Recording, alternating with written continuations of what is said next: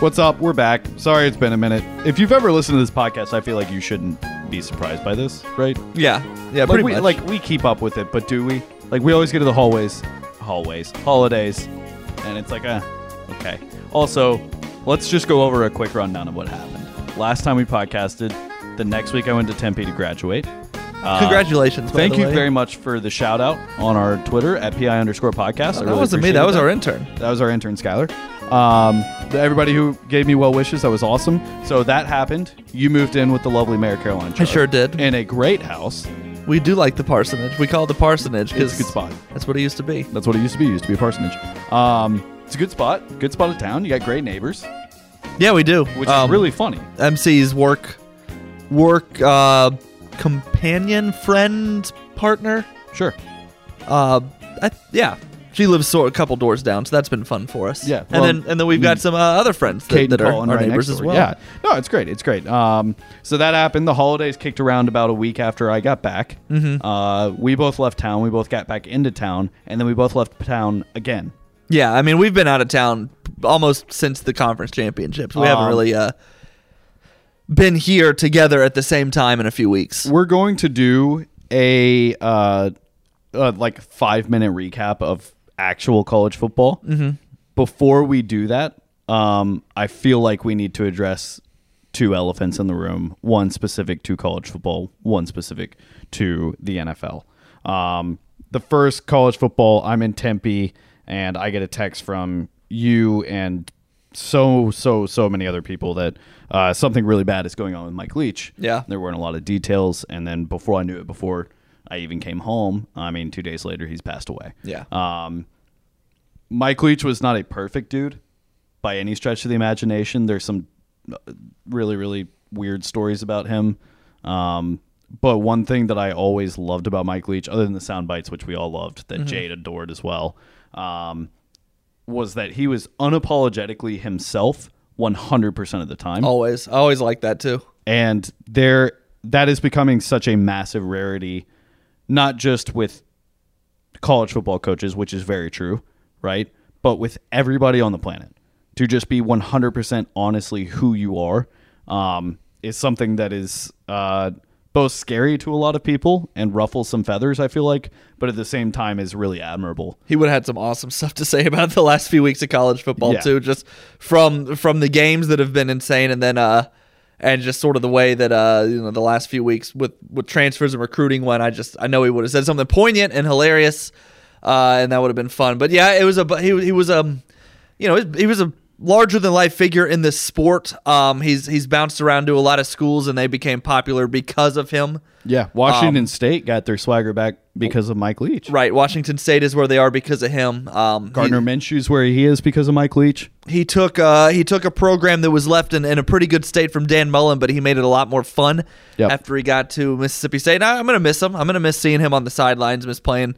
Alabama's played in the last couple seasons, so miss playing his teams. And, he's always good for the upset or two every year. Every couple years he has a big one. So yeah, it's a bummer. It's sad. And, I hate to see it. My heart goes out to his family and, of course, all the people that were that were coached by him and are being coached by him. We're being coached by him, Yeah, absolutely. Absolutely. No, he was larger than life and will be sorely missed.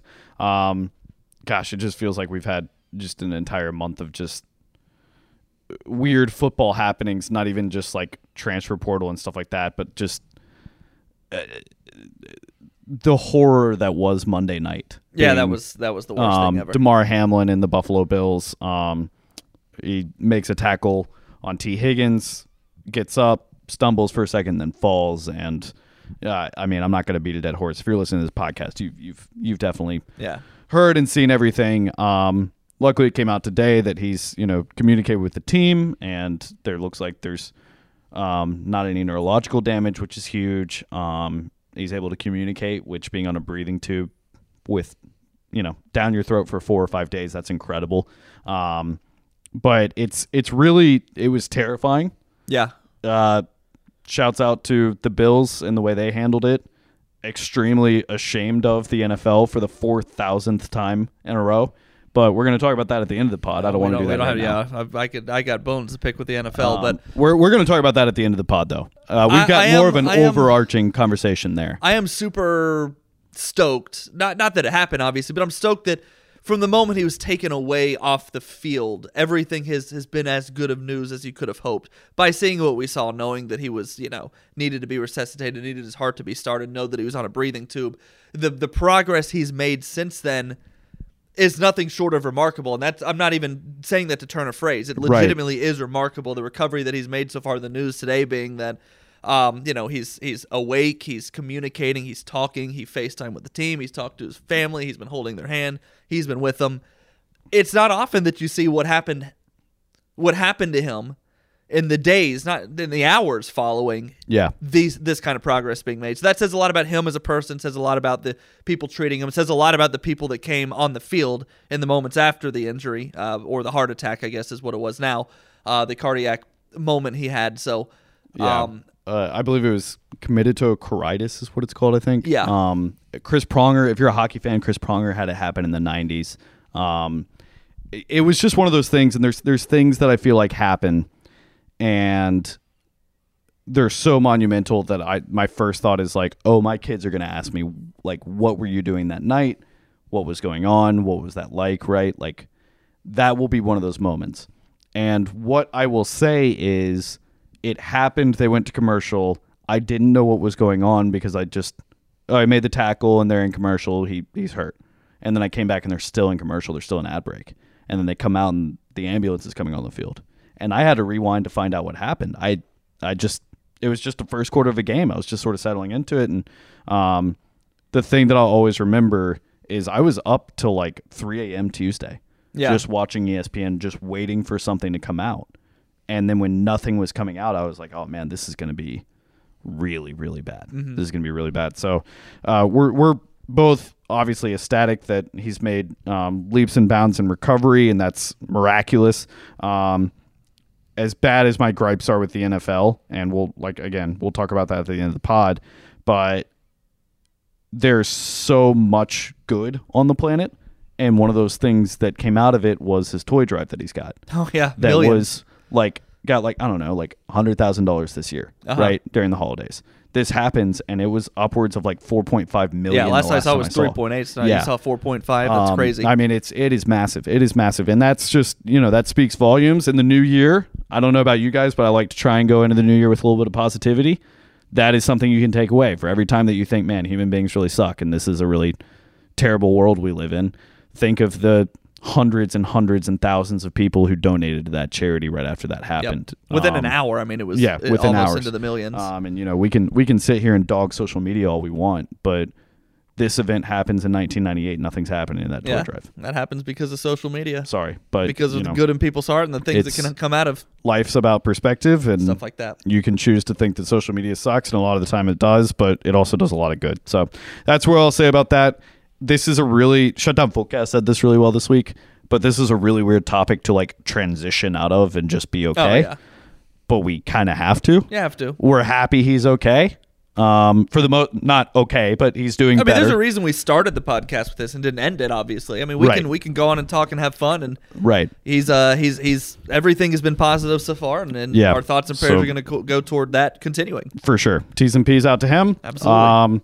Hey, buddy, we've missed a lot of college football since we talked last. I think, all right, we're at 9 minutes and 14, 15, 16 seconds right now from when we started recording. Okay. I want to go to the 15-minute mark and talk about just rapid fire. Okay.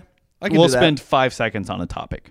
So let's go to conference championship weekend. The big stories, Georgia obliterates LSU. Right, as we all saw coming. As we thought would happen. Caleb Williams looked like he was going to dominate the Heisman Trophy voting and destroy Utah in the first quarter, and then completely fell apart after a hamstring injury. Credit to Thick Boy, who is a legend on the pod, I'd say. Thanks to Paxton Rembis and Cam Brindle. Shouts out to those dudes. He played a hell of a game in the Pac-12 championship. Utah ends up with the win. Anything you want to say about those two? Kind of keep going. No, you can keep going. Let's go to the Big Ten championship game. Michigan dominates Purdue. That's okay. Yep. That's every Big Ten championship we've seen in the last 13 years. Mm-hmm. ACC title game looks like North Carolina's going to hang with them. DJU kind of really shaky. Okay, I was actually trying to look back and then remember what happened in that game. And then Now Cade Klubnik comes in, and it's smooth sailing. Yeah. It is old Clemson is back, right? And old North Carolina is back. And then there's a lot of rumors about Drake May transferring. Oh, they're going to throw a bag at Drake May. Drake May says, no, I'm not going anywhere. Probably got himself a bag in the process that he's... Right. I think he's doing just fine. Yeah. I did think it was interesting he stayed. I know that's a controversial. Well, of course he stayed. His brothers and okay, take all that out of the equation. Does he stay? If the legacy isn't there, does he stay? I'll ask you that. I'll give you that. No. Yes. College football's so weird that in my head he hasn't stayed yet. People swing and I'm not saying he's leaving, but I'm saying like you heard it here first, right? Drake May transfer. I mean, we keep seeing just out of left field stuff happening. Yeah. Now I think he does stay, and I think especially with the legacy, I do think he genuinely loves Chapel Hill, and he loves. I do too. Situation, loves the school, and loves the team he's on. And how many? This is going to be a weird, but sort of train of thought. But follow me. How many guys do you see like Kobe, rest in peace, stayed with the Lakers? Jeter stayed a Yankee. Chipper Jones stayed a Brave. Where those dudes are. I'm not going to continue till we name one more player. Dontrell Willis with the Marlins. No, I was going to do Tim Duncan. Tim Duncan with the Spurs, exactly. Sitting on pins and needles waiting for him. I'm like, mention my hero. I'm sitting here like looking at you like, crap. Who does he want me to mention? But yeah, those two, Ginobili that just stay with one team forever. Like that's an admirable thing. Do you think we're headed to that realm of college football where it's like, hey, because this dude stayed with his school, even though he got thrown 4 or 5 bags of money, is that an admirable thing? Yeah, I think we will. Now, like for Bryce Youngs that end up at Alabama and have no reason to leave because of Alabama, no. But like, yeah, I mean Drake Mays and this will be maybe a good off-season discussion topic. Yeah, Grayson McCall. But I was McCall. thinking like players from the past that who would absolutely. And the first thought that came to my mind, we can do more when we get to the off-season. But the first thought, like guys that absolutely would have left their situation. Corey Davis, the guy that was at Western Michigan, big time. He would have been at Oregon or Oklahoma like in a heartbeat after his sophomore year. But no, I mean, yeah, we're going to get to the point where guys like Drake May staying are admirable because Ohio State might be one of those teams that threw him a bag, or Alabama. But I think Ohio State for sure is one of them. I think Grayson McCall, QBR leader of 2021. He's coming back, that's right. He's going. He said he was going to transfer, then he said, never mind, I'm staying. Well, he probably heard Auburn's pitch and decided not to go, but... Shoo, buddy. But yeah, so anyway. I know he visited. Another player, and then we'll move on, that I want to mention that would have absolutely transferred, Lamar Jackson. Oh, yeah. Big time. Yeah. Well, bye. Yeah. See you later. All right, and then the big championship game that was an incredible game, a great way to wrap up that weekend. Or not necessarily wrap up that weekend, but a great addition to that weekend. TCU and Kansas State. Max Duggan played his absolute heart out. I mean, played with his hair on fire. I'm not saying that because he's got red hair.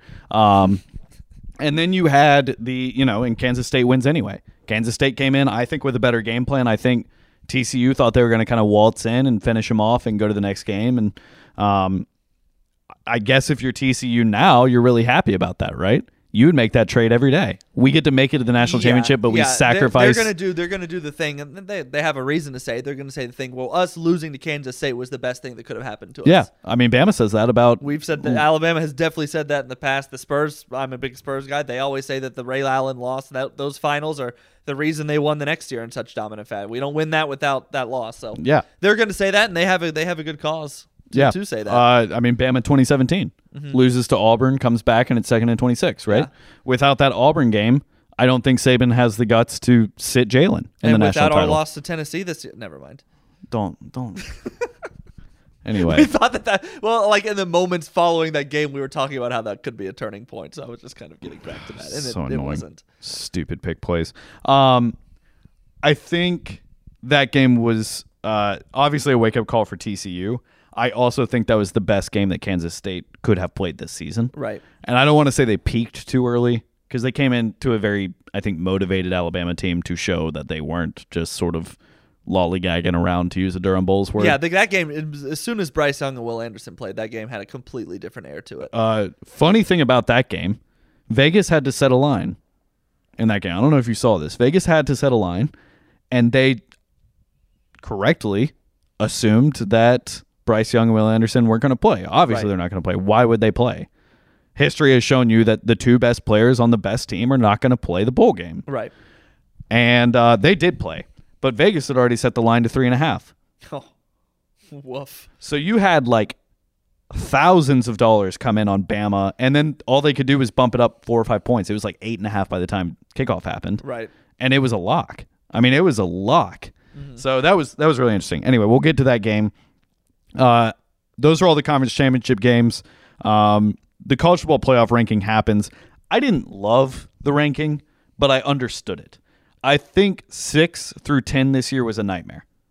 You have Tennessee and Clemson, who were both obviously good teams this year.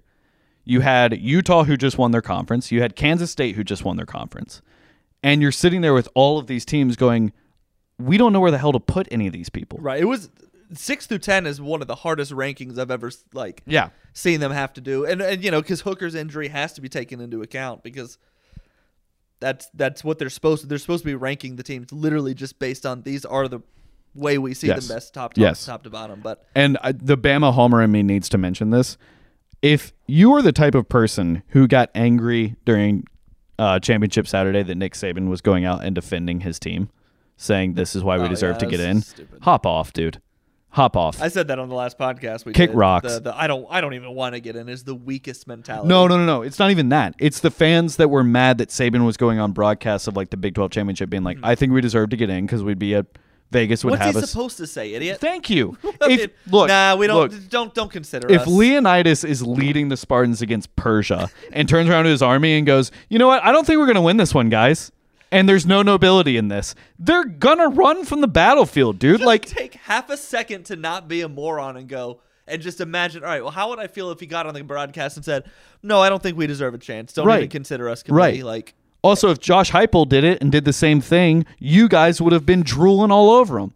What a great coach! Can you believe he went up and stuck out for his boys like that? No, dude, get off of it. Bowl games were great. I don't really want to dive too much into the bowl games. We'll talk about Alabama in a bit, obviously, but Memphis played great. They're one of the teams that stuck out, mainly because I had a pretty substantial bet on them covering, and they did, and that was nice. The Bahamas Bowl, the first bowl, shout out UAB getting a stop at the 2-yard line. That was a great game. And then you know we'll fast forward a little bit. If we're not talking about your team, I'm very sorry. Oregon and North Carolina played a great game where Oregon doinked an extra point in to win it. I don't know if you watched that one. It was nuts. Drake May played really great and then really terrible. That's been a lot of him this year. It was very, very odd to watch. A lot more great than terrible, obviously. I'm not saying he's 50-50. No. And I mean, he did struggle down the stretch this year. What do you think that was? Do you think teams were just figuring it out and Mac wasn't adjusting at halftime? What do you think led to that? I think, and I think a lot of it was just that. What was that first loss that kind of started that skid? Was it Wake? Did they beat Wake? I can't remember. But I think the wind of their sails of their season just kind of deflated a little bit. Yeah, I'd agree with you. I don't remember if Josh Downs played the bowl game or not. Oh my gosh! That doesn't help. One of the best games we saw all bowl season was the Celebration Bowl. Shout out Durham's finest, North Carolina Central winning the national title for HBCU. Big time. Beat Jack State. Travis Hunter's a dog, man. That dude can play. And you see the highlights, right? And you're like, oh yeah, he's good. No. I watched nearly every snap of that game. He was awesome. And I wonder why his stats weren't there this year. I don't either. I thank you. I saw his highlights. I saw a lot of the game, and then I was like, oh, surely he had 12 touchdowns. No, I mean I had 3. Yeah. No, it was. But he's going to Colorado. A weird year, but we'll see what he does in his touchdown catch at the end of that game to send it to overtime was outstanding. Yeah, outstanding. That's another thing we got to talk about. We'll talk about it after the bowl games. Middle Tennessee State, San Diego State was a great game. You had Buffalo and Georgia Southern was a great game. ECU whooped the tar out of Coastal Carolina, 53-29. Yeah, I didn't see that one coming at all. ECU had a really storybook season, and they're not getting a lot of love because they went 8-5. And I get it. They went 8-5. They shouldn't. They lost a lot of conference games that they should have won. But they were 2 missed field goals away from beating North Carolina State. And then they drown Coastal Carolina. That's how I feel about Duke. Duke got I go to the first year coach and they had a winning record. Didn't they win? They won their bowl game. I go to the Preds Hurricanes game last night, which I don't know if you've heard. Usis Saros sets the Predators record for saves in a game. Imagine getting 67 shots on net and you lose 5-3 because that's what happened to the Carolina Hurricanes, and their soft fan base could not handle it well. Most of the Carolina Hurricanes fans that listen to the podcast, I love. We're doing just fine, actually. I'm sorry. I forgot you're a Hurricanes fan. We're winning fan. the whole thing this year. But so anyway, I say that to say the guy, they always have the siren, fan of the game. So they have a celebrity they bring out and they ring the siren to call the team out to the ice. It was Mike Elko last night. And no one cheered. That's insane. People clapped, but they were like, who is that? Oh my gosh. Dude, he had an unbelievable year. Awesome. They beat UCF 30-13. Projected for 3 wins this year, Dude, man. they destroyed and look, I know I think he was ACC coach of the year. I think he was.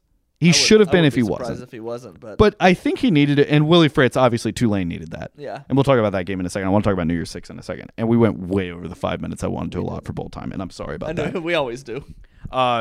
But Mike Elko deserved to be more in the conversation of Coach of the Year. He did. They should be talked about a lot more. They won 9 games and were a Drake May beautiful pass away from being a 10-win team. Nearly 10-win team. Nearly going to the ACC title this year. I'm excited for Mike Elko. We may go to a couple Duke games next year. We should. I think we should too. Tickets are very easy to come by. Arkansas and Kansas played an unbelievable bowl game that went to 4 overtimes. Is that right? Awesome. That was a great game. Shout out Anthony Richardson. I felt like Arkansas all year long was 2 or 3 injuries away from being a 9-10 win team. KJ Jefferson, I think you meant. What did I say? You said Anthony Richardson, who did not play in this I'm bowl so game. sorry. You're right. He's going to the NFL.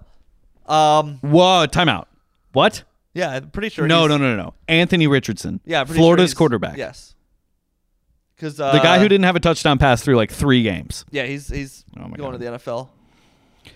If you are a hopeful college football player listening to this podcast, please, God, stay an extra year unless you're a Will Anderson, Bryce Young type.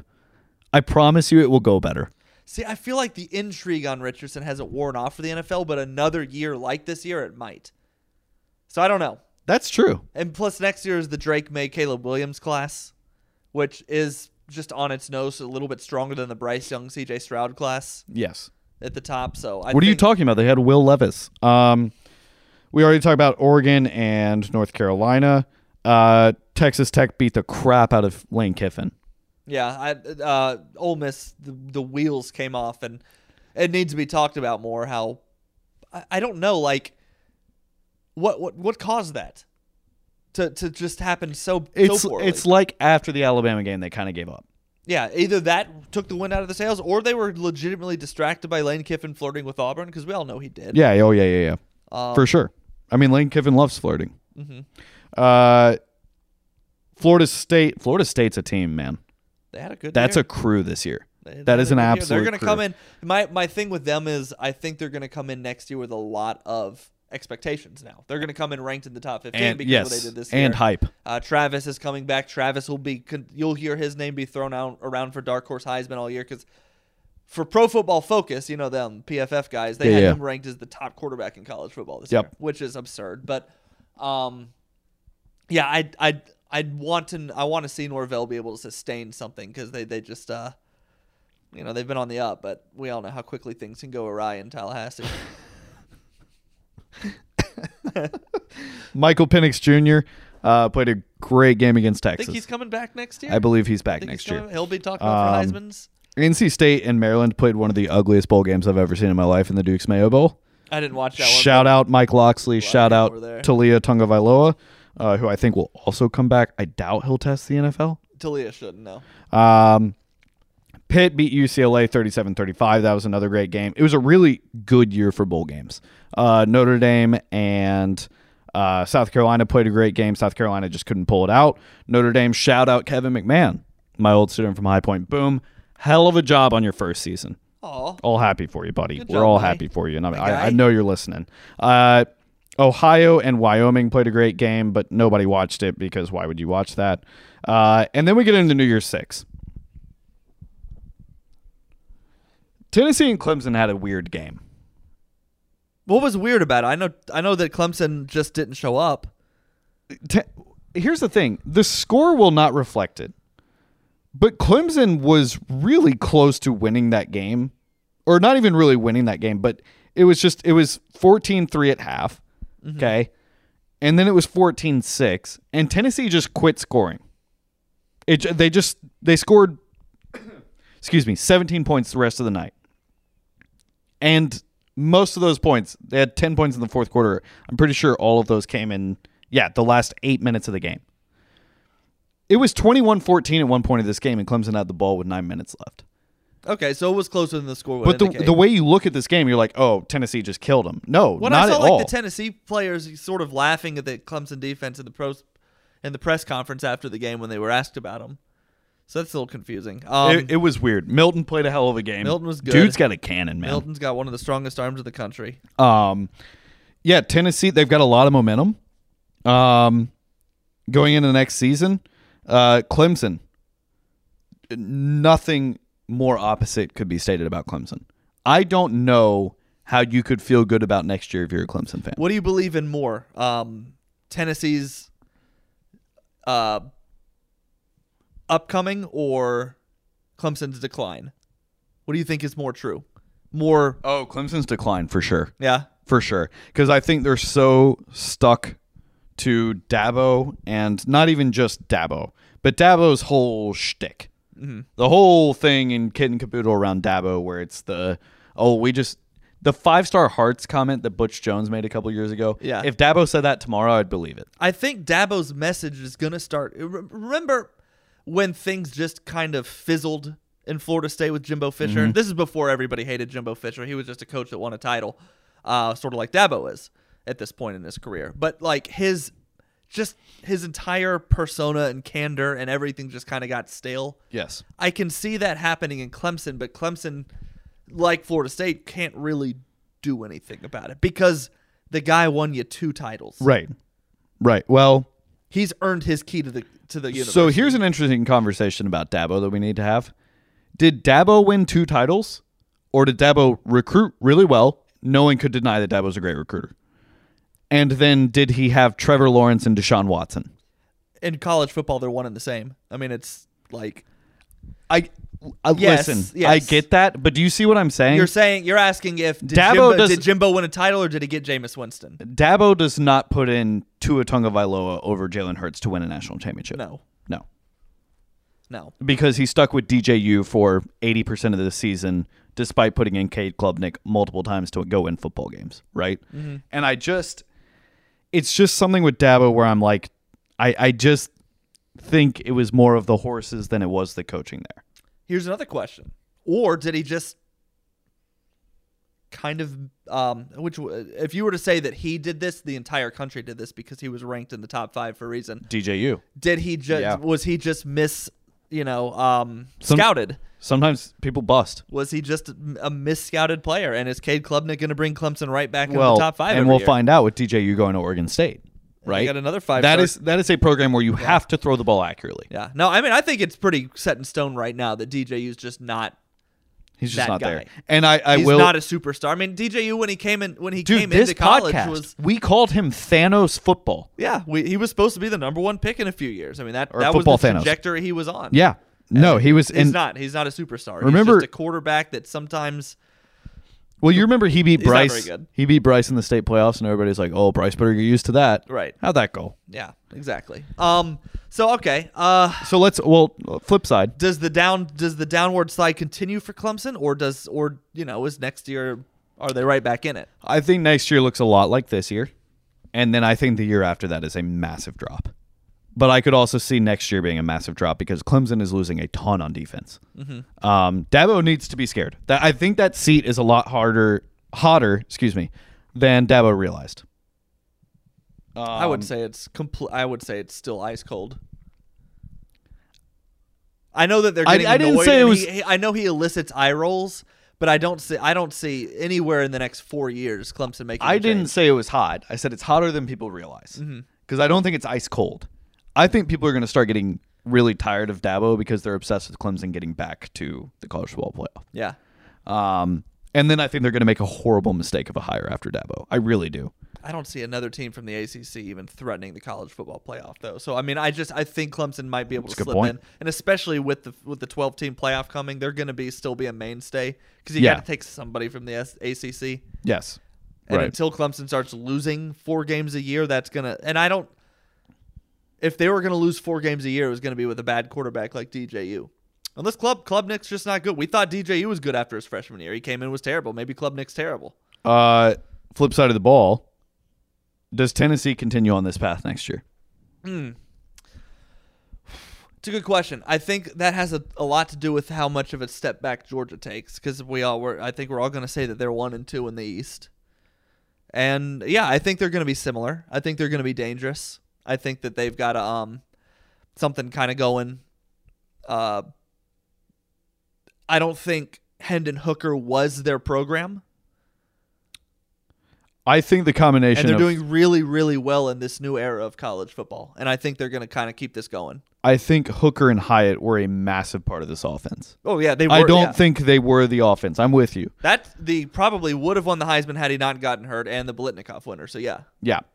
So I think yeah, there's going to be a drop-off. But I don't see it being a drop-off where they're not a 9-10 win team again. And look, and they can beat Georgia at home next year. They can beat Georgia at home and threaten to win the East. I don't know that they will. I'm done believing that there will be a dropout for Georgia. I think they're in Alabama territory at this point. They could. The South Carolina game this year was shocking. I've never seen a team or a fan base where you're so dominant and you talk so much after one season to then have Spencer Rattler, who couldn't beat Notre Dame, drop a 60-burg on. Yeah, that was cathartic. That's insane. That doesn't happen to teams that brag about being and then you love their fan base coming out and saying, well, there's no reason that we should be number 6 behind Alabama and we have an opportunity to make it to the playoff. And look, they make it to the playoff. I do think they put up a better fight than Michigan did. Who cares? I don't care about that noise. It doesn't matter. I don't care about that. It just doesn't matter. Who cares if you were 5 or if you were 6? It's all the same bowl games. Right. Okay. What are we talking about here? Yeah. Right? You're a 2-loss team. That's loser speak. Who cares? Right. You should just be mad. Alabama didn't care that they were ranked ahead of Tennessee. They cared that they didn't make the playoff. Yes. Tennessee was mad that they finished behind Alabama. Yes. But I think that they're going to continue winning 9 to 11 games every year. I won't go every year. I'll go the next 2 years. Okay. We'll see how Nico is. I'm a big believer in Nico. You are? That's the big. I think he's. Really I don't know. I think he's really good. I don't know. I could see it, but I could also see it just being a Spencer Rattler situation. Yeah. But we'll see. Unbiased, objectively, that's an exciting team next year for sure. Milton's got to be coming back, right? I think he's was an upperclassman. I want to say, right? I believe he was a junior, so or he may have had a year. I think it's. I remember reading that it's supposed to be setting up perfectly for him to start and then Nico take over. Yeah. So yeah, if you're a Tennessee fan, great for you. I hope you never win another game. And they won't. Other New Year's Six bowls, the Rose Bowl we could talk about. We should talk about the Rose Bowl a little bit. Is it fair to say that Lincoln Riley has an issue winning the quote unquote big game? Yeah, that is one of the most fair things you can say in college football. So why do you think that is? What do you think happens? He's lost to Texas multiple times in years that Oklahoma should not have been losing to Texas. He's got fallen short every playoff. He got obliterated by Alabama in a playoff game and lost one of the best playoff games ever to Georgia in the Rose Bowl that year. He's now done it 3 times in his first year at USC. Now, again, I'll say first year. So right. Well, that's what I was about to say. And you go back to the first episode of this podcast, and I said that this team could change the face of college football, and I think they have.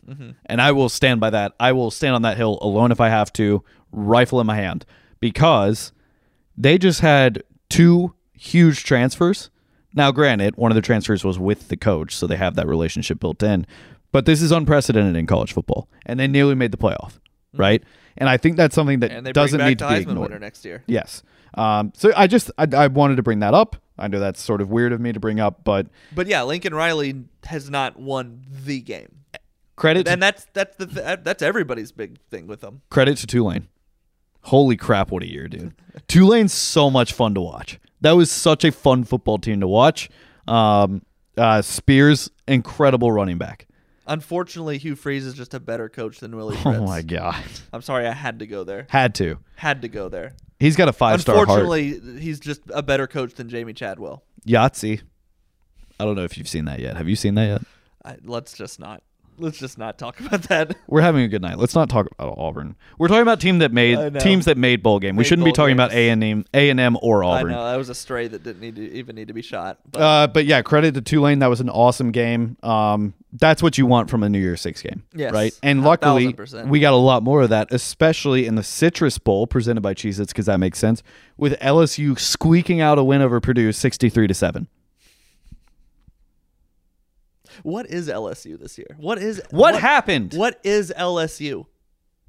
They can get up for the really, really big games, except when they play somebody that it's like that I want them to beat. That it's like, oh, but if you win this one, you're good. Like, you're bona fide good. Nope, can't do it. Like Florida State, nope. You can beat Alabama, can't beat Georgia. Like, it was such a frustrating team. Tennessee. Almost beat Tennessee. Oh, what is LSU? We're close at halftime. What is LSU? And we got a lot of time to talk about it, but I don't know what to make of their program. I don't know. Rose Bowl, Penn State and Utah. So salty we lost to them. Cam Rising's out, and then that game's just over. Yeah. That game's just over. Buy or sell James Franklin. Let's play this game for the 9th year in a row. Sell. And the reason I said sell, I would have said, yeah, buy to be third in the Big Ten every year. But they are adding Lincoln Riley soon, and an upstart UCLA program. So who knows? It's just, what in the world, man? I just don't know what to make of them. And every time they have a year like this where they're quote unquote good, the next year they're a 7-win team. Ryan Day or oh God, yeah. Don't ask me that. I don't know. I genuinely don't know. We should talk about that. Do we want to go playoff then Alabama? Or do we want to go Alabama then playoff? Let's do Alabama then playoff. Okay. Bama wins the Sugar Bowl. They go down 10-0 with 3 minutes left. Thank goodness for Alabama's best receiver, Jahmyr Gibbs, getting a 3rd and 6 crossing route that he took like 60 yards down the field. And then Alabama opens up a can of whoop-ass. 35 unanswered points. 34 unanswered points? I don't remember. 35 unanswered points, and then kind of, I don't want to say took their foot off the gas, but you could tell it was over, and that was kind of it. Didn't want players that don't need to be getting hurt to get hurt. Sure. Bryce Young had 2 of the best passes he's had all season in that game. His vision's incredible. He should be the number 1 overall pick. It just sort of depends on what the draft looks like at that point. I think it's pretty much locked up that the Texans are going to take him first overall. Am I misreading that? You should be. I should say yes to that immediately, but you know how things get. Yes. When the football's no longer be played and the guys get in shorts and the guys that think they're smarter than everybody else in the room start picking and prodding. Will Levis. So I would if the draft was right after the season like it should be, then yeah, he'd go number 1. But we do have like 4 months now of breaking these guys down, and they're going to go, and he's going to step on a scale, and he's going to have not been in playing football in a few weeks. Not playing football, but not playing with pads on. And people are like, oh my goodness, he's 184. Can't draft him. Undraftable, and he goes 7th or something. But. Yeah, right. Could definitely see that. Or they look at Tua and go, well, the last time Alabama had a quarterback this size. Yeah. Or, the Miami Dolphins broke him in half, and it's Tua's fault. Sorry, did I say that out loud? Bryce should go number 1 to answer your question. I'm sorry for bringing up the Dolphins. That was rude of me. On this great college football podcast we have, I shouldn't have done that to you, and I'm sorry. I cannot wait for the most important game in years for the Dolphins, and it's Joe Flacco versus Skylar Thompson. Just go ahead and lower me into the grave. Can we save this? Because this is great for the last conversation I want to have on this pod. Yeah, yes. Tua is going to be a big part of the conversation. The best player on the field was Bryce Young, obviously, but someone who is right behind him, and I think should have been considered a little bit more for MVP of that game, Brian Branch. Brian Branch was awesome. Lawson was massive. Awesome. And you want to talk about guys playing in bowl games?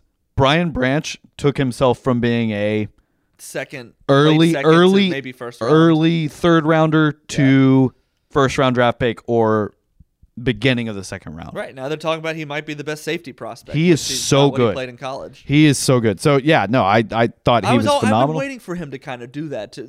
So I loved the Sugar Bowl because I do think it gave us momentum going into the offseason. Big time. But it also frustrated me to no end watching that game and seeing all the explosive plays we had on both sides of the ball and the takeaways and going, where was that? Where was that? Yeah. We didn't. I mean, Kansas State's a good team that beat a team that's playing for a national championship. We didn't do that against the bad teams we played this year. No.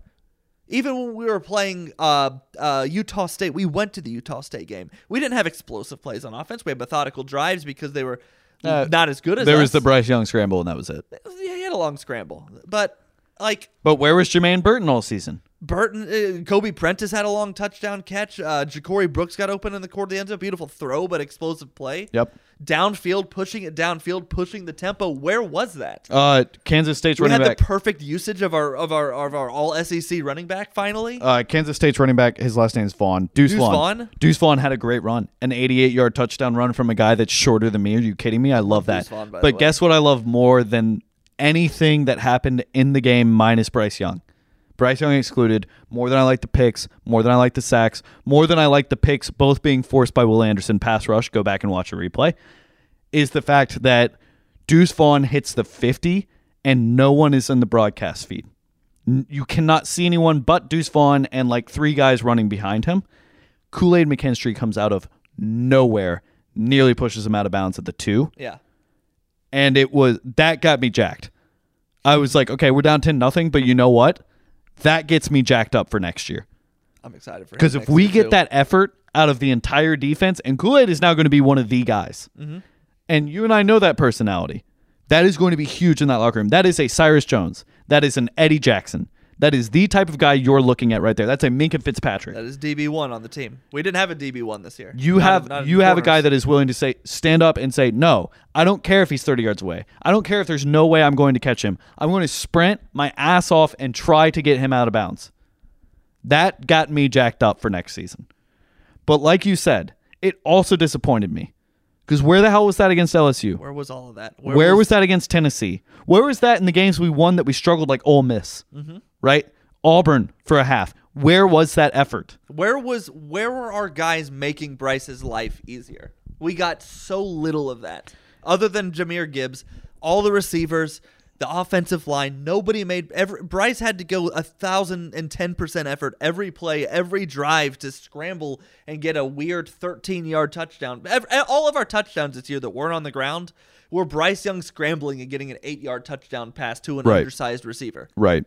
So yeah, because he, ran around for 11 seconds and finally found a sliver of somebody open. But so, yes, I'm excited. I do like our wide receivers going into next year. I love that we have Malik Benson coming in. Big time. All the stuff from the tight end from Maryland. I can't remember his name, but he's going to be huge. He's going to be huge. All the talk from the bowl practices was that Malik Benson, nobody could cover him. Yep. Because, a lot of these guys are already practicing with the team. Yeah, and you've got a lot of talent coming in. I'm excited about it. The recruiting class was incredible. We should talk about early signing day. We're not going to, but we should. We can. That can be a topic later or something. I think we should save that and the Golding O'Brien discussion for post national championship pod. How do you feel about that? Are you okay with that? About that? Okay, let's talk about hopefully they both have new jobs by then. For a second, I just want to say Bryce Young, absolute monster that I will miss so badly. We're going to miss him for years. And I want to give you a big shout out because you were dead wrong on a lot of crap this year. But there's one thing you were right about in 2016. You told me, maybe 17. It would have been 18. Yeah. It was 2018. You said we watched through 4 or 5 games. Yeah. And he didn't play a second half in 3 of those games. Mm-hmm. And I was like, we will never have another one. And you said, I don't know, dude. I think Bryce Young's just as good, if not better. When we got him, I lit you up. You did. I was like, "Shut up, you more." There's no way you were watching greatness, you idiot. And then Bryce Young came in and won a Heisman Trophy and was one monkey holding a doorknob away. you can.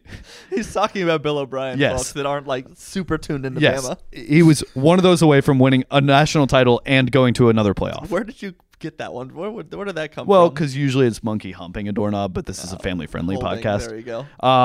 So I didn't want to do that. But Yeah. yes, the man has the IQ of a bowl of English peas, and we let him call offense for the greatest quarterback we've ever had. Here's a discussion I was having with my friends. He has the smoothest brain of anyone that's ever graced Tuscaloosa, other than the racists. I'll still say Dan Enos was a little worse. He's a little worse than where the hell is Dan? Oh my god. No, Ugh. yeah, I mean, I remember when we got him to flip from USC, it was like the lights came back on. It's like, oh, we can keep this offensive thing rolling. So we'll see. Ty Simpson was a 5-star, and Milroe has the Milroe's tools, bad. But I think Milroe is bad. I'm gonna save Milroe discussion till later as well. Yeah. I agree with you. Okay, so and then Will Anderson on the other side. Will Anderson, if you haven't seen his farewell speech in his press conference, I encourage you to go watch it. He will go down as one of my favorite linebackers. And I feel like every 2 years I'm saying that about somebody. Reggie Ragland, C.J. Mosley, Dante Hightower, Courtney Upshaw. How many guys can I say this about? Rashawn Evans. There are so many guys like that where I'm like, nope, that's the linebacker that I will always remember. And then there's Will Anderson. And I'm like, oh, technically he was a defensive end, but he's a linebacker. He's a linebacker. Right, and it's just he was so great, and both those dudes are just going to be sorely missed, and what is considered such a dark year in Alabama's history, where we lost 2 games and won a New Year's Six bowl, which is what most teams would dream of. They were such bright spots, and even in the worst games, they were a ton of fun to watch. So they will be missed. A lot of seniors will be missed. There's a lot of guys that I think are leaving that probably should have stayed. Coffee lyrics cough, but we'll say that discussion for another time. Anything else before we wrap up the 2022 Alabama football season? I'm just ready for 23 now. I said that after last year. We're driving back from Indianapolis, and I looked at you and I said, I will never be more ready for a college football season than I am next year. And this year sucked. This year sucked. But it's okay. I mean, if you go back and listen to our first podcast of the year, I thought that this was on paper our best team since. And I thought we were going to lose 2018. I thought we were going to lose one game and win the national championship. I didn't think we were going to win any. I thought we were going to run the table. So Yep. I've been humbled a little bit, but that was because of one monkey humping a doorknob. Hey, shoot to stay hot, shoot to get hot. Next year, I think you should claim it again. Yeah. And by the way, again, Alabama was one loss away from making it to the playoff, a couple plays away from making it to the playoff, and a couple plays from other teams happening for making the playoff as well. Yes. So that's it. That's it for Alabama. We'll talk more and we'll yell more about Bill O'Brien in a couple weeks. Especially if my sources are correct. I definitely think we're going to get to talk about Bill O'Brien quite a bit. I don't want to reveal my sources, but I don't think he's going to be there, buddy. No. I think It's like pretty like understood. Yeah. It's becoming a little bit more like It's the like- worst kept secret that he's leaving. it's like when a couple separates and they're like, oh, but we're going to stay together and try and work it out, and everybody's like, no, you're And not. this year can have been fun for him. He's a. Oh, I hope it wasn't. and, I hope he had you a know, very bad time and didn't get much sleep. Right. I hope he didn't sleep very much, and I hope he had a bad time and people yelled at him a lot. I think he did get yelled at a lot. Good. I'm glad. I'm sad I wasn't one of them. Okay, let's talk about the college football playoff. So this is the greatest college football playoff that's ever happened, right? Entertainment wise. Yes, that was the most entertaining New Year's Day we've had. The only other 2 games that I think come close are 2017 with the fantastic Rose Bowl that was Georgia, Oklahoma, and then the other side of that game was a Alabama beatdown of Clemson, which was kind of close through 2.5 quarters. It was and the then Jalen Hurts, an early annihilation. Jalen Hurts years. So That we was- didn't beat teams down, but that was thick six. Kelly Bryant, Right. Yeah, So you had Michigan and TCU, where TCU came out and drummed Michigan. And then Michigan just kind of hung around. And then it was like, if they get one more stop, I think Michigan's going to win this game. And then Michigan got 3 more stops and lost. I will say this because we're going to have a lot of props to give to TCU, but I was super impressed with Michigan. For the amount of times that watching that game, I said, well, now it's over. It's done. And then, I'd look away. I'd eat a pretzel. Right. And then I'd turn around like, oh, it's a 7-point game again. They're down 8. Or it's an 8-point game. Right. It's a blah, blah, blah. So, hell of a job by Jim Harbaugh keeping his guys in that game. Yes. Hell of a job by him this year. Because Michigan... Well, now, who knows? Because there's already rumors he's leaving. Mm-hmm. Michigan gets hit with NCAA violations. Yeah, but have you seen what that is so far? Right. It's BS, and it's BS every time. I don't care. I don't care about violations right now. No one should. The NCAA is dumb. Nobody should be getting violations singularly unless you're going to hand them to every team in football. Right. But But it needs to be brought up. Arkansas up. It needs to be brought up. And if it weren't for the rumors of him leaving, plus that, I wouldn't be saying anything. And then, of course, he's I'm not leaving. I would trust Jim Harbaugh about as much as I could throw Jade's car down the street. Yes. But here's the thing about Jim Harbaugh. I never thought he would get to this point in college. We clowned the shit out of him. I didn't think that I always thought we made he was fun just of him better, so much. We did. And I always thought he was a better fit for the NFL and still do.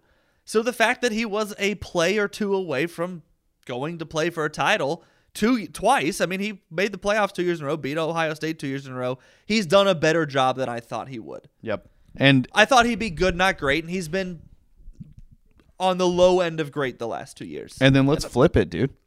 Oh, Sonny Dykes won Coach of the Year, not Willie Fritz. What am I thinking? Sonny Dykes won Coach of the Year. You're right. Sonny Dykes and TCU is just fun.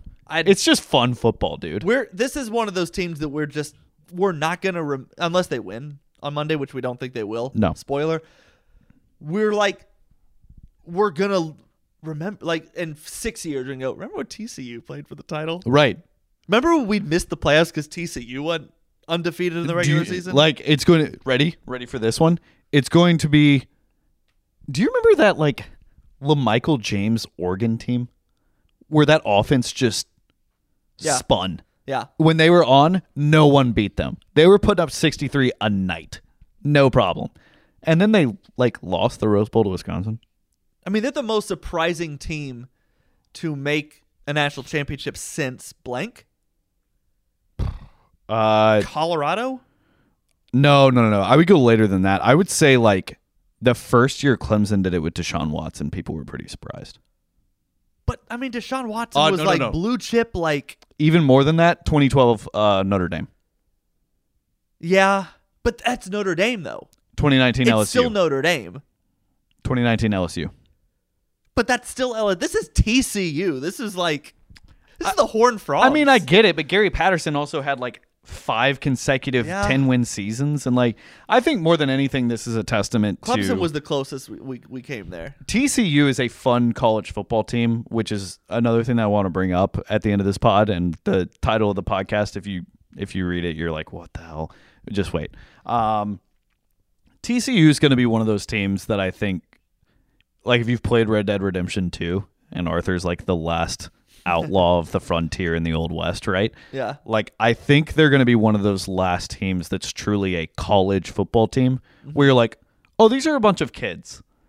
And Stetson Bennett's kind of that way.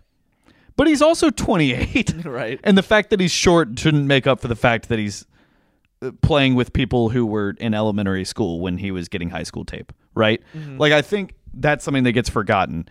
Well, we've never taken TCU seriously this year, and we never took Stetson Bennett seriously. Do you think that Max Duggan is ever going to play consistent snaps in the NFL? Probably not. Do you think Stetson Bennett is ever going to play consecutive? Certainly not. Seriously. So, I was having this conversation with my friend Spencer yesterday. He was asking me Shout out Spencer. Shout out Spencer. He was asking me, we were talking about Stetson Bennett specifically. He was because he is very anti-college football and pro NFL. He's, that sure. Most of the country is that way. He's one of those people. It's dumb, but I get it. He was just who is that guy?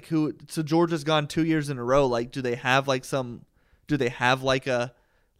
Mahomes? No, they've just got this short older dude. Who by the way, every time Georgia isn't killing somebody, or they're in a tight game, most of the time the reason is him. He was trying to their ask defense, me, like, does Georgia have a quarterback whose name I need? Because, like, he's a big Bears fan, so, like, I was telling him about Justin Fields. So he always comes to me, and he's trying to ask me, like, well, like, does Georgia have, like, a quarterback that, like, no, I'm going to be saying his name all the time and at fantasy drafts? And I was like, no. He's like, well, then, like, how? How did he go? How is he going to win back? Like, that's a great question. Trent we're all still Dilfer's asking. not going to win back-to-back Super Bowl. How is it? And I was like, Stetson Bennett is college good. He's not NFL good, and that's the best way. He's AJ McCarron. So again, this is what I mean. Is like I think this is going to be one of the last national championships. And I don't even really think you can make this argument for Georgia because their defense is an NFL defense at this point, right? Mm-hmm. Not in the fact that like I hate the like, oh, could they beat the Texans? No, that's dumb. If you ever think a college team could beat any pro team, I can't take you seriously.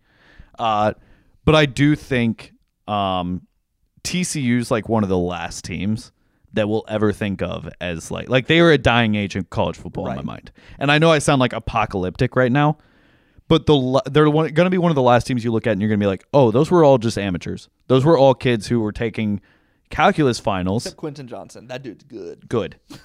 Good, right? But Max Duggan, no. Yeah. Name like 4 other players on TCU right now. Really can't. Exactly. It's right, but like I could have if you'd asked me right after the game the other day, but no, it doesn't come to mind. Not with 5 days after. Max Duggan he's a kid. We're gonna struggle to remember his name in a few years. But Max Duggan is a dude. It's awesome. That Kansas State game, he was awesome. That Baylor game, he was awesome. TCU needs to win, and he's not like a god. He's not like a demigod where it's like, oh, he's making these ridiculous passes. He makes good throws. He makes really good throws. But guess what he also does? Make really boneheaded decisions like a college quarterback does in every level, in every game, at every level, all the time. Mm-hmm. Except that's sort of been waning over the past couple of years. Yeah. And they're more of game. They're not game managers anymore, right? They're guys who are like, no, I'm going to go make a paycheck in the NFL. I'm going to go be that guy, right? And I think with Max Duggan, it's just one of those things where he's become so likable because he's just one of the few quarterbacks that you can still look at and relate to a little bit, right? There was that drive, I think it was against Kansas State, where he ran the ball every single down. And most of those downs, there was a guy wide open downfield. Yeah, it was when they went and took the lead. Yeah. It was ridiculous. I was like, no. You just put the team on his What back. is he doing? This is incredible. But also, what is he doing? So that's the TCU game. It was a ton of fun to watch. Shout out to Michigan. I think if you're a Michigan fan, you should be really happy right now. Sorry. Wait, because I know you're now like punching your car radio. Yeah. You shouldn't be happy you lost a playoff game. That's dumb. You should be happy that 4 years ago, Brick and I were talking about what a horrible mistake it was even keeping Harbaugh on staff. Mm-hmm. And now look where you are. Back-to-back years in the playoffs, and that's huge. Just, I know you're miserable, but a bad start away. They started the game bad, and if they didn't, they'd be in the title game. Yep. Which is what is probably frustrating. But yes. TCU as well, because I need to say this before they lose on Monday.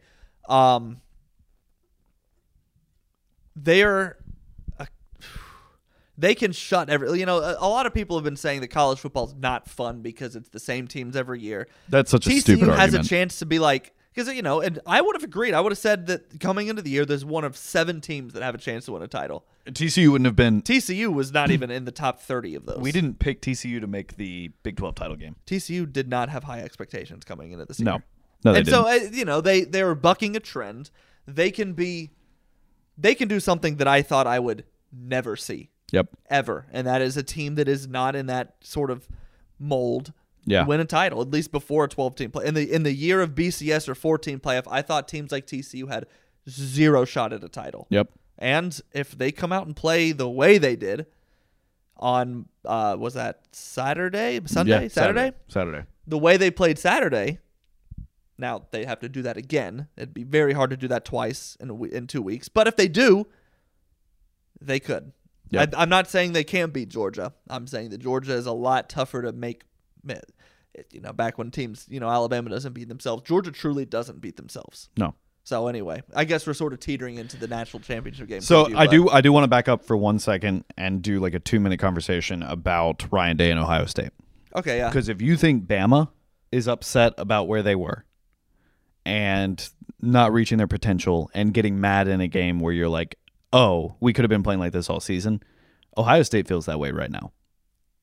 They have to. Ohio State fans have to feel like we could have played this way against Michigan and been fine. We could have played this way against Penn State. There are a multitude of games where they could have played way better than they showed, and they just didn't. And yet, at the end of the day, they were in the spot that they needed to be in, that they knew they could be in. Yep. They came for the game. They played a great 4 quarters. They played a great 59 minutes and 59 seconds. They had them. They had them. They had the upset. The running on first down killed them. It did. And it goes back to my thing of playing not to lose, which we talk about on this podcast anytime Alabama loses. It feels like a close game. If you play not to lose, what's going to happen, Brick? You lose. 9 out of 10 times you lose, and they played not to lose. They did. You run the ball on first down. And look, I get it. You don't want to show your hand and throw it on every single down. If you're going to call a run, call something that's more interesting than, inside run, inside give, outside give, inside give.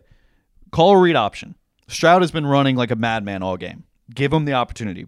How do you take that ball out of his hands in that position? You do need to go, all right, yes, we can kick a 50-yard field goal. Do we want to? No. We want to kick a 40? Yes. Bill O'Brien. Mm-hmm. Anyway, I think... Except he did throw it, although the game was tied, so he should have run it. Yes. Well, but also he played not to lose. Yes. Anyway, CJ Stroud played... And I asked one of my Ohio State friends, shout out Will Bender if you're listening.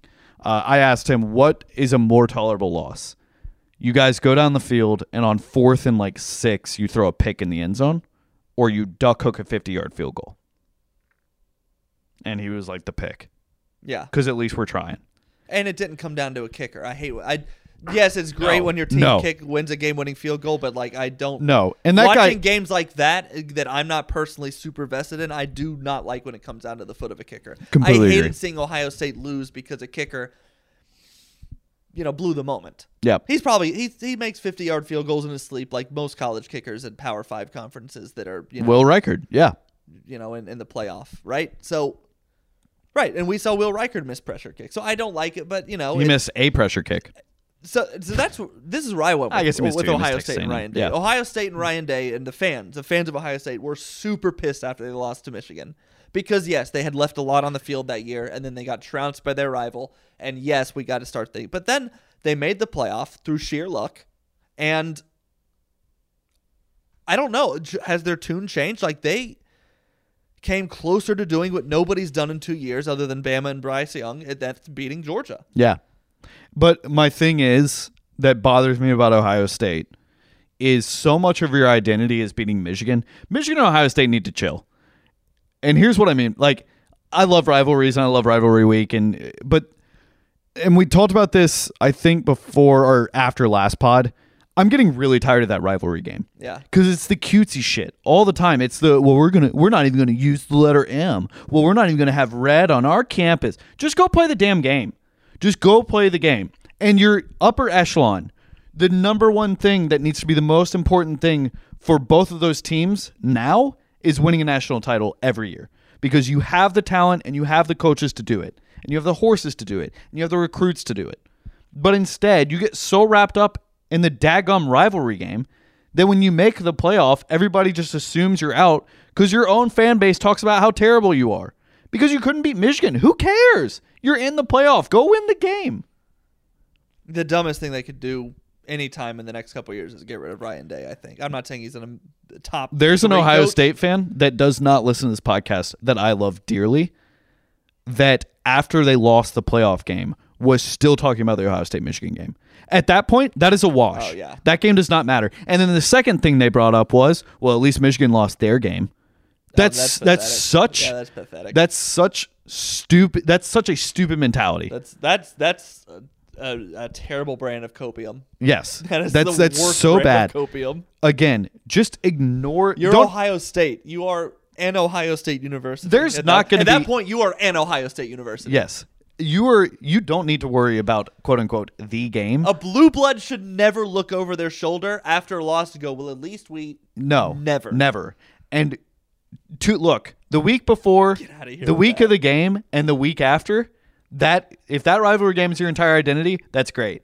I don't want to hear Ohio State fans talk about the Michigan game or Michigan fans talking about the Ohio State game until November of next year because it's getting old. It's getting old. Your pinnacle needs to be winning the national title. And the reason neither of those teams can get over the hump is because the pinnacle of their seasons is beating the other guy, is beating Ohio State or beating Michigan. All right, let's go to the national championship. 26-14 Georgia. Why? I was going to say, I don't think it's going to be super high scoring. Why is Georgia about to win 31-17 is what I was going to say. And here's why they're going to. Because they're going to let Stetson Bennett throw the ball so much in the first half that then in the second half, when they take an 8-minute back-breaking drive where they run it 9 times and throw it twice that are both bubble screens for 6 yards or a 5-yard out route, and they burn the clock, right? Because I could see Georgia doing that. Okay, we've got a 14-point lead. Let's burn 8 minutes off this clock now. Yes, Georgia, Kirby Smart, and everybody in that program, everybody in that coaching staff is preaching one thing this week. We don't want to get in a shootout, especially one where we're behind. They're going to elect to receive if they win the toss. Yep. They're going to run the ball. They're going to establish their game plan, and they will because they're Georgia and they do it every game. Everybody plays their brand. That's what Bama did in their early 2010s. Everybody plays their brand of football, whether you like it or not. That's what Georgia's going to do. We don't want to get in a Michigan shootout with these guys. We don't want it. We just did that with Ohio State and needed a kicker to miss it. We should have lost that game. Yeah. We need to establish our brand, and then they're going to score. They're going to, put TCU in a pressure cooker. I think they're going to do it relatively easily, too. I don't think it's going to be a challenge for them. I think it's going to be one of those games where it's like, it's 17-14 at half. Okay, there goes Georgia. Yeah. Because, again, I think they are going to let Stetson Bennett just wheel the ball. I really do. I don't think the running the ball is going to be – because I think Kirby's big thing is, I'm not going to do the thing they think I'm going to do. Kirby tries to outsmart himself way too much. Does he? And I don't know if he does that. I think he does. I absolutely think he does. I think you go back and watch the national title game. How many times did they let Stetson Bennett drop back to pass last year? Yeah, I mean, a ton. And then it was the right thing to do. And then it was the right thing to do. But again, I think he's going to get in his own way for a little bit. And then once halftime hits, it's going to be, okay, never mind, forget that. And it's going to look a little bit like the Tennessee game did. Yeah. So that's what I think. I think if TCU wins, this is one of the, and because we're Alabama fans and we're sort of tainted by this, we're going to have our crimson color glasses and it's not going to feel this way. If you were just objectively, I'm an Eastern Michigan football fan, die hard, right? Just to pick a random school, you're sitting there going, this has been the best college football season since 2007. Yes, that would be what 2007 should have ended with West Virginia winning the national championship. But instead we had to let a 2-loss LSU team do it, which is the only negative I have about that season. Yeah. Don't like that a 2-loss team won a BCS championship game. I'm with you. But yeah, I think I don't think that's going to happen. I would love it if it did. I would love to see Sonny Dykes, who is coaching at Cal 5 years ago. Is that right? Wasn't he just at SMU? Yeah. Right. Yeah. Right. I think that's going to be I think that's going to be great if they can pull it off.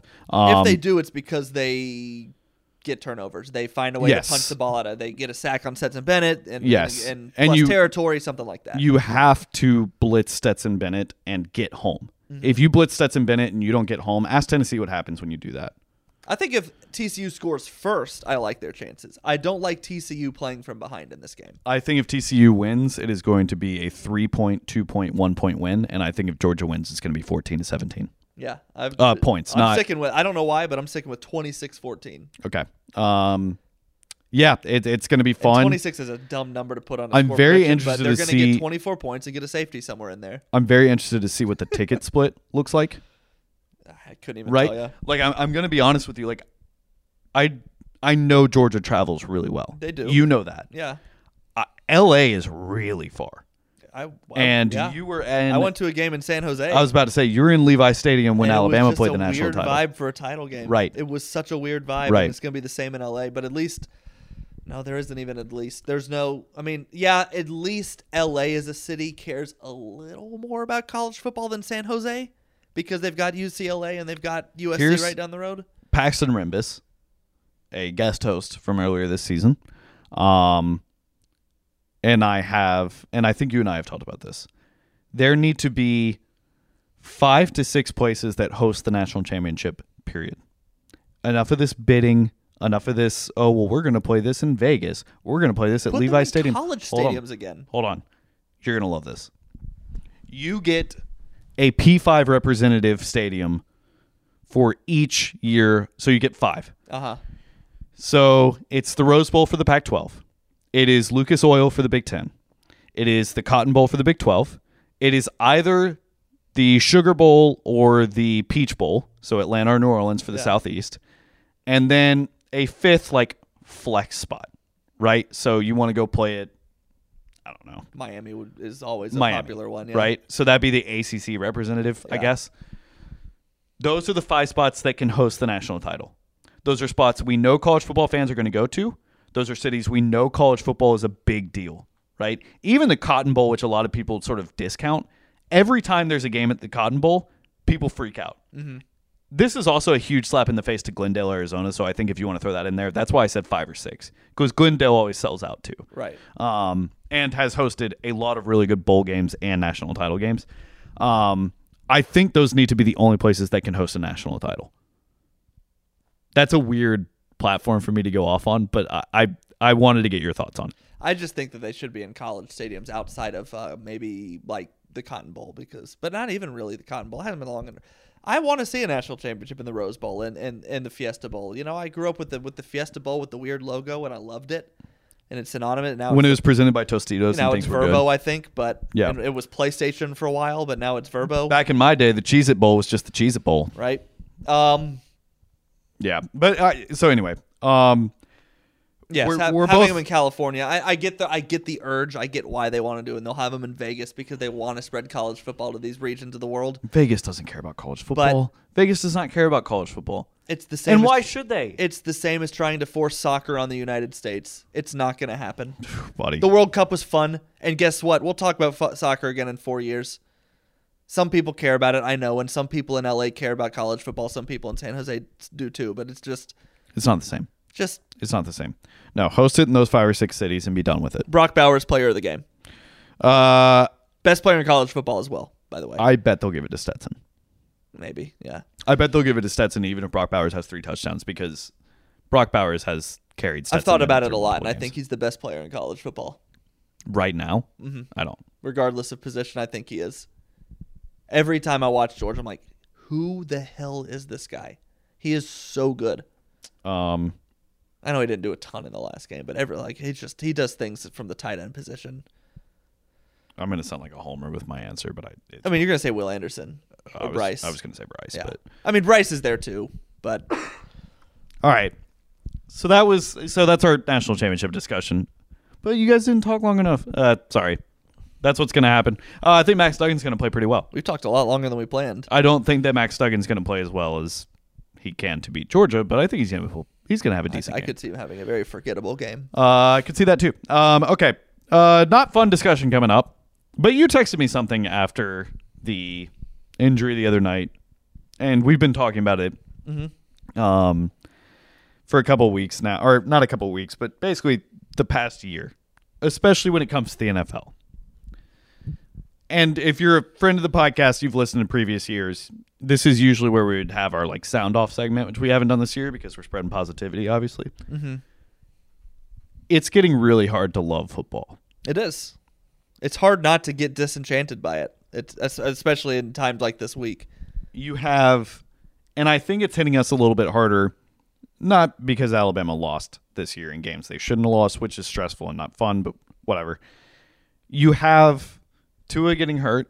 That was the big thing for me. And seizing on the field. That was the big moment for me. I was on the couch with MC at my old apartment. We were just watching and just I wish I'd been alone watching that. I didn't like that she watched me watch that. You have DeMar Hamlin nearly dying. Then the NFL saying, okay, you've got 5 minutes to warm up. Yeah. Which is BS. And now they're trying to say they didn't say that. Which is stupid. Come on. And then you have... Oh, the NFL... this is going back to Tua. Then they went, he got concussed again this past week. So I'm just piling on the NFL. he got concussed again, which after Tua's first concussion, right, because of what happened that first week in the Bills game where he stumbled up but they let him play, he finished the game, came out the next week seized on the field essentially, or whatever they call that. So they put in all these, there's supposed to be a spotter at every game, multiple spotters. Fencing, yes. Fencing, yeah. Fencing. And they did this whole thing with the spotters, and the only person that got taken out of the game was Teddy Bridgewater the next week. But anyway, so Tua gets concussed again, and they don't find out till Monday. So now the NFL investigates the NFL and finds that the NFL did something wrong. Or didn't do anything wrong, sorry. The NFL investigating themselves to then come out and say, we didn't do anything wrong is not the way that should work. No, just like the NFL coming out and saying, oh, no, we didn't say they only had 5 minutes. I don't know where they got this from. You absolutely did. So Joe Buck just made that up. Right. No, let's just throw Joe Buck, who handled that wonderfully, we'll throw him under the bus. Which, by the way, I don't like Joe Buck by any stretch of the imagination. He handled that perfectly. He did. So did SVP. Everybody did that night. So Adam Schefter left some to be desired. Maybe, yeah. But it's an impossible situation. A lot of that was sports journalism at its best, which you don't see that often anymore. No, it's very rare that we look and go, oh, ESPN actually did a good job. Yeah. But that's an impossible situation. That's impossible TV. There's no good way to handle that because you run out of things to talk about other than, oh my God, I can't believe this just happened. I feel so sad. Mm-hmm. Now, there's ways people can take that angle and talk through it where it's more of therapeutic, cathartic, like a Scott Van Pelt. But there's just not a whole lot of things you can say that haven't already been said with that. But anyway, yes, football's getting harder to watch. That's the NFL. Let's shift our attention to college. College football is one of my favorite things on the planet. You and I have been doing this podcast for nearly a decade now. Mm-hmm.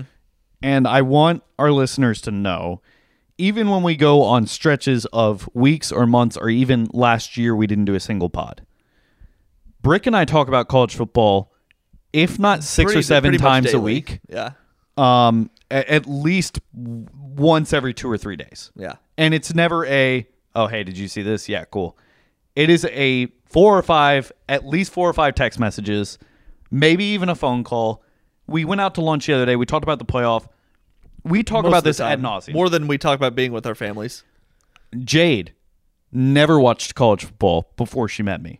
It is now one of her favorite things. She tells me things I didn't know about college football. And MC can name 3 football players, which is more than she could ever say at any time in her life. Who dislikes football and has told me that to my face. Mm-hmm. Went to an Alabama game with us this year. Came over and watched at least 2 or 3 Bama games this year. And knows how much you love college football.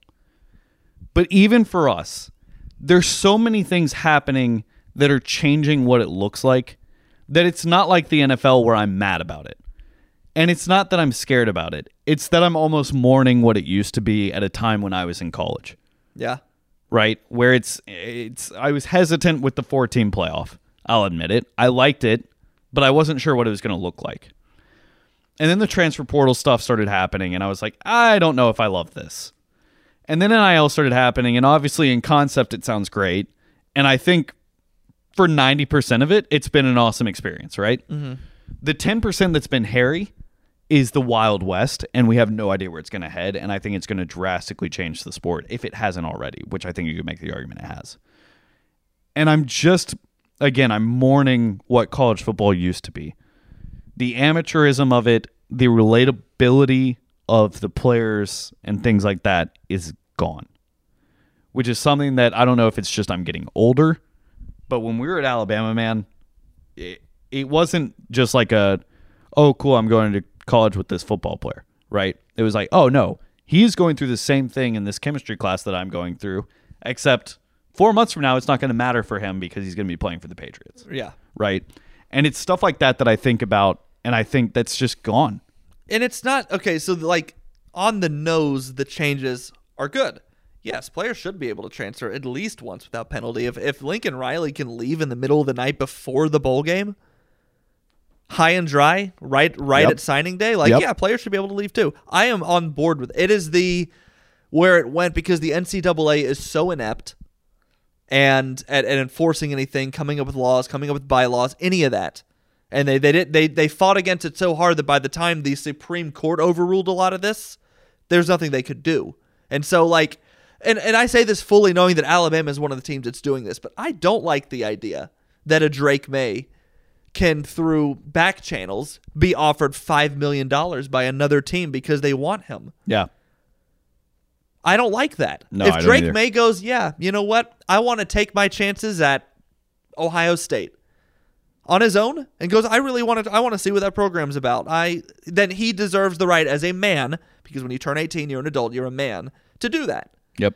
But I don't like that Alabama, Ohio State can get some, high school coach in the area to whisper into his dad's ear that yeah, well, you know what, Michigan would love to give you $8 million to come play here, and then he hears from somebody else, well, Alabama's up in the ante tonight. I don't like that, and we all know that, and that's the disgusting part of what's happening in college football. I actually don't mind the NIL stuff, but I don't like the tampering. I don't like any of the tampering, and I don't think anybody does, but I think this is the natural progression of things. Mm-hmm.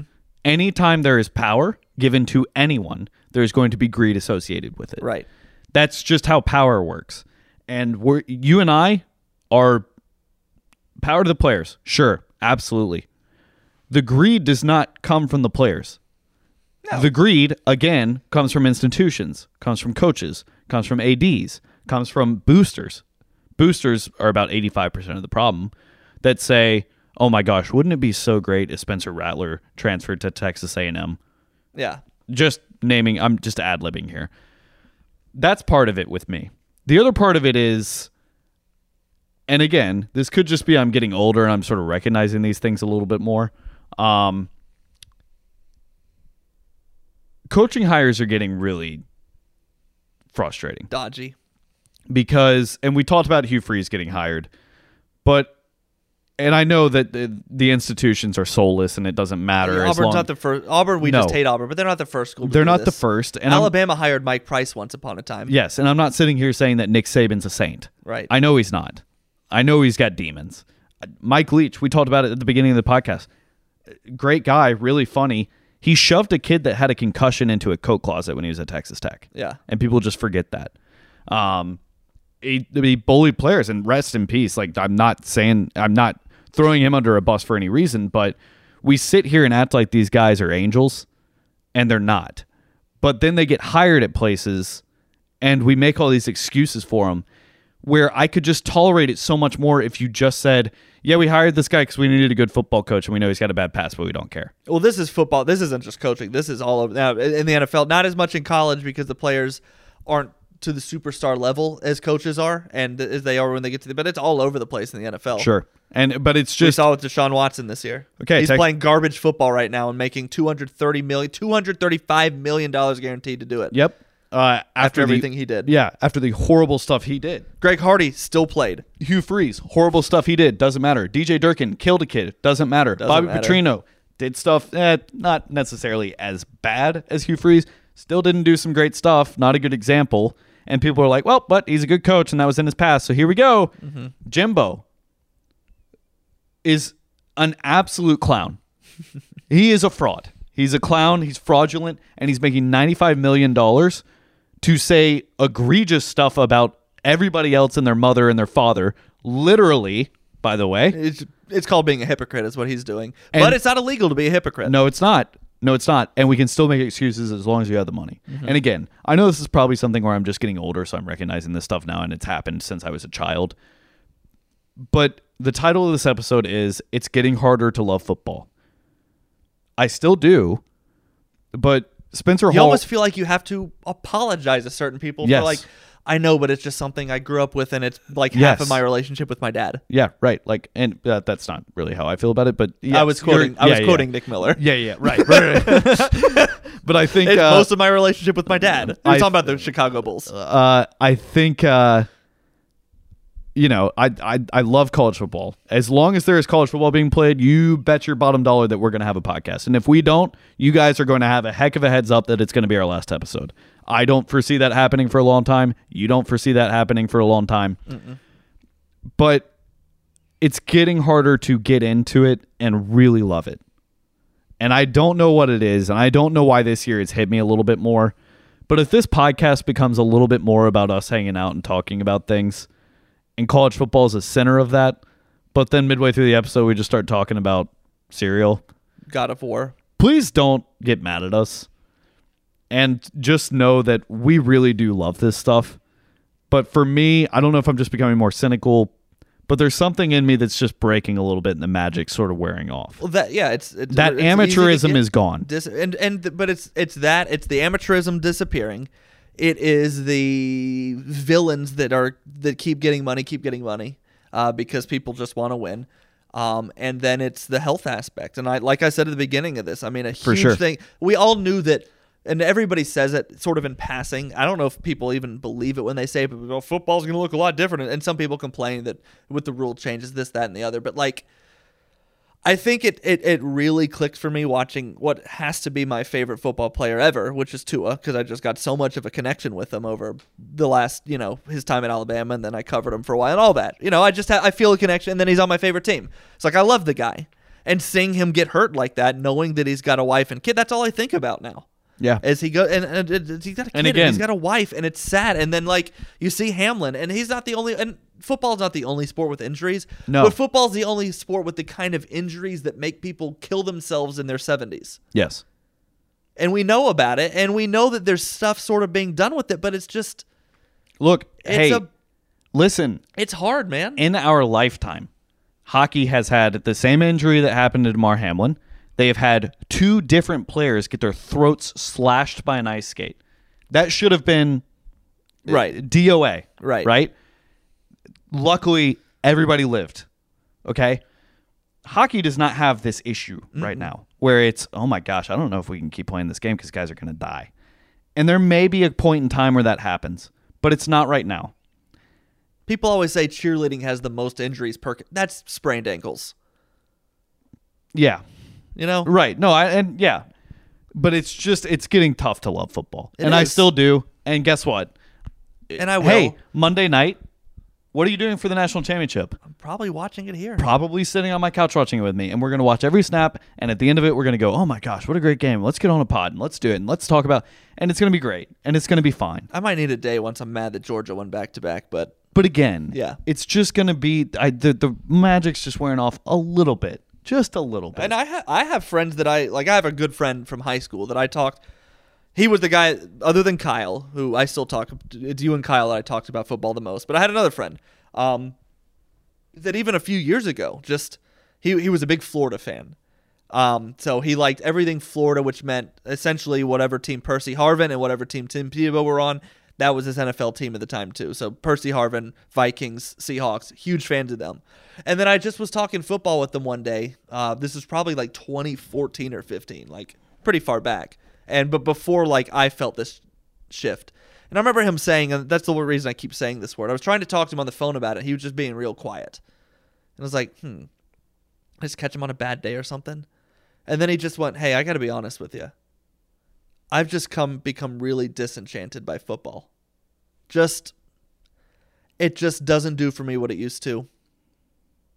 And I just don't know that we're going to have as many conversations about it. Like, I just don't think I'm going to keeping up with it the way I always have. And I couldn't fault him for it. Now, at the time, it did feel a little crazy, but like, I get it if people don't. I get it when people say I don't enjoy it. I don't know the sport. It's no, I don't like it. Yeah. My girlfriend does not like it. She doesn't get it. She doesn't get why people care for it. I have other friends that I talk to. I don't get why you like it. Basketball is a better sport. Soccer is a better sport. That's wild. That's part of our life. It's where we were raised. It is such a massive part of my life, and I will never, ever, ever say that I don't like it. I will not watch it. I will not be one of those people. It's our hobby. It is too ingrained in it is legitimately who I our am hobby. And us, and our relationship is a huge part of that.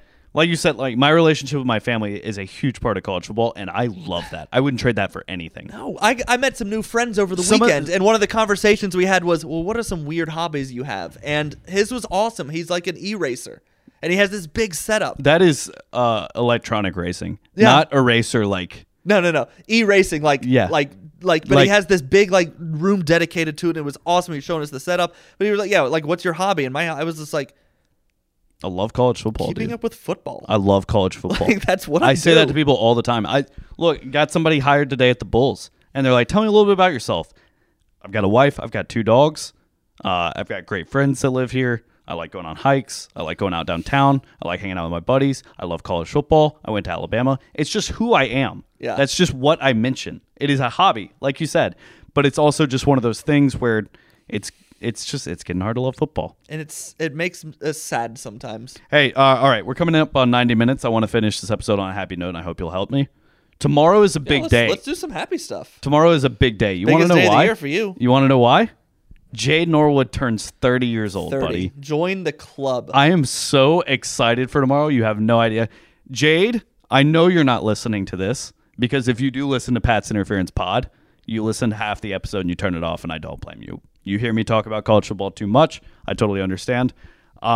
Jade is the best person in the world, period. I love her so much. I hope she has the happiest birthday anybody could possibly have. We're going to have a bunch of people over. Got some good surprises for her coming in. Happy birthday, Jade.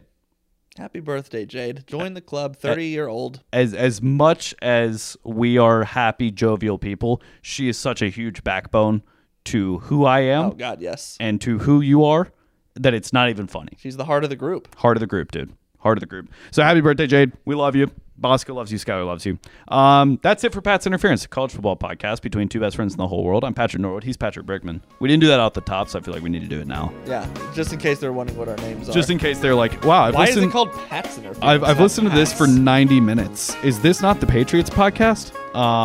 If you don't get that joke, don't worry about it. But okay, cool. We'll talk to you like in a week or so, probably. Yes. And then, hey, we've got some fun off-season stuff coming up, too. Yes, we do. I'm actually very excited for what we're going to do in the offseason. I am too. Less All right. pressure. We love you guys. We'll talk to you soon. Sayonara, Sammy. Bye-bye.